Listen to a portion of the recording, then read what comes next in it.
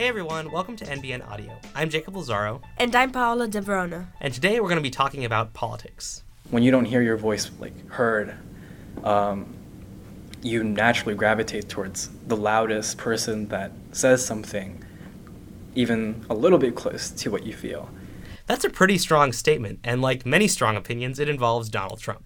We all know Northwestern's a pretty liberal school, so it's obvious what most people think about him. But what about young conservatives? Well, that quote earlier was from Sammy Quattle, the public relations secretary of the College Republicans. And guess what? They have not endorsed any candidate this year. We spoke with Jack Stuckey, the president, about that decision.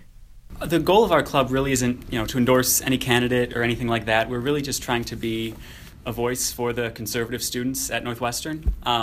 And it's been pretty clear just talking in our meetings, just talking amongst each other, that there's really not one clear way every conservative wants to go as far as Donald Trump. So I thought we did the best thing. This is Sammy again. We basically got together as an exec board and we put it out to a vote, which is the simplest thing you can do. And we all agreed that the best thing to do would be to not endorse Trump, but obviously not to endorse Hillary Clinton either, or to even suggest that we're vaguely supporting her or vote your conscience, as some people say. But personally speaking, I think we should have endorsed him. Just, people already think we support him. We really had nothing to lose, and I think a little bit more to gain by endorsing him. It's an easier position to defend. Speaking as someone who is the PR secretary, It's a lot easier to state reasons why you're supporting someone than reasons why you're not supporting anyone. It looks kind of like we're just taking the easy way out. We look a little bit more weak than we would if we just said we support our nominee. So, as a Trump supporter, why do you think Trump is such a controversial figure? Well, I think his personality is what turns a lot of people off. He says himself, he's not a politician, so he's not very used to giving these calculated and well-scripted speeches or talking about policy in that way. He comes off as more honest, even if sometimes he isn't. He comes off as more honest than most politicians. You've just gone on tape saying you're a Trump supporter. Has that ever caused you any issues on campus? Yeah, it's hard sometimes. There's the jokes are clearly just jokes, and there's sometimes the heated arguments where people just don't even want to talk to you anymore because you vote differently than them. It's never been hostile to the point of violence or something. It's always been just a back and forth that gets heated, and that just usually just blows over. So, in regards to the new comments that have surfaced that Trump said recently about women, has that changed any of your opinion on Trump, or has it changed any way you see him as the nominee? I am still going to be voting for Trump in November, so that hasn't changed. But obviously the comments he made were really disgusting, unacceptable.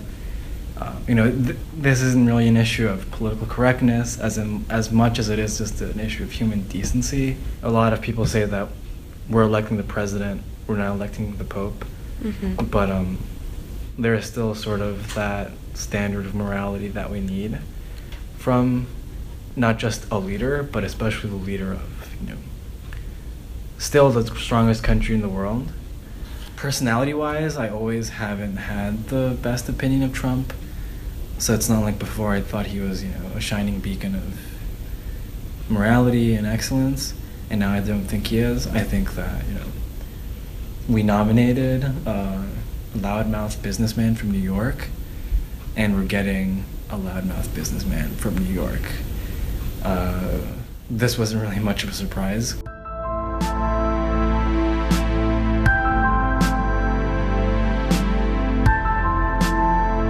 Jack and Sammy are both voting for Trump because they see him as the best possible choice for Republicans.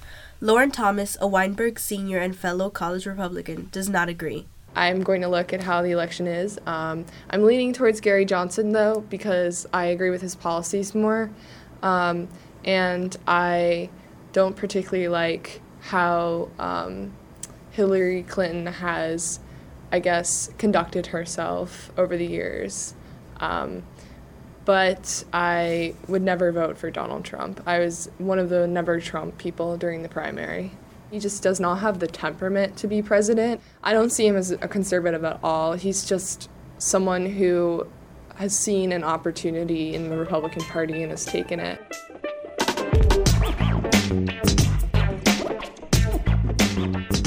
If you could replace Trump with any non-politician, who would you pick and why? I'd probably pick any late-night talk show host. Any late night talk show host? Any late-night talk show host.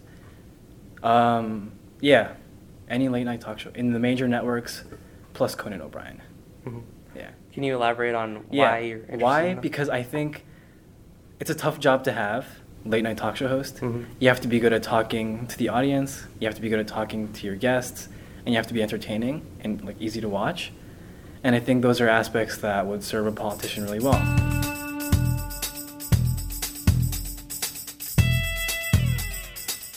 In our exec board, in the College Republicans exec board, it's 50-50 split, I would say, for support for Trump. But then in the new, I guess, members of the club that came during our first meeting, I would say that support was overwhelmingly pro-Trump. We haven't brought that endorsement issue to the general members yet, but we did have a sort of like a poll on if the election was today, who would you vote for? And I don't think any of I think maybe 2 of the new members did actually say anyone other than Trump. And we went around introducing ourselves. A lot of them seemed, very convinced and, strongly in favor of Trump rather than, wishy-washy or just, I'm voting for him because he's the nominee. It seemed like they had actual convictions behind their support. That's really interesting. Yeah. I didn't know that. Yeah. Thanks. Yeah, that's like very surprised. I'm surprised by that because usually you think that so it's such a controversial candidate that people would be, I don't know. I really think that it's it shows a shift in the generation. A lot of the exec members come from traditionally Democratic places, like our ASG senator is also from New York City. There's a bunch of people from Illinois. Our treasurer's from Maryland. And I think that when you spend basically 18 years of your life being told something, and it has to be this way, and you're basically, it doesn't matter how cosmopolitan your city is, like New York, you're still living in a bubble of ideas and what you consider norms and everything. That's why there's this big tension between the city elites and people who don't live in cities. There's a lot of resentment. And I think a lot of that resentment has actually led to support for Trump. When you don't hear your voice heard, you naturally gravitate towards the loudest person that says something even a little bit close to what you feel.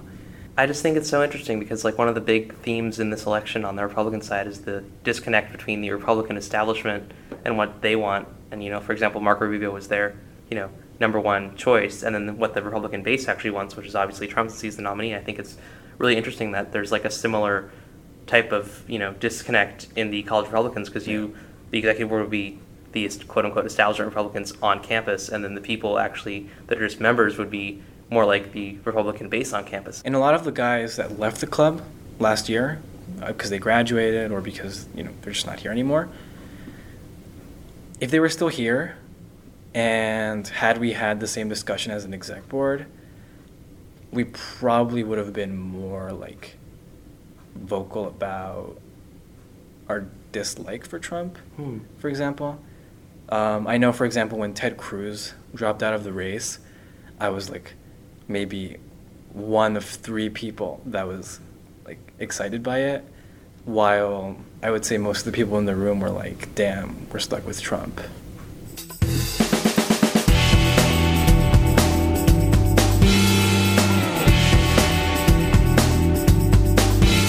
I'm Jacob Lazaro. And I'm Paola De Verona. The music in this episode is courtesy of bensound.com. And this is NBN Audio.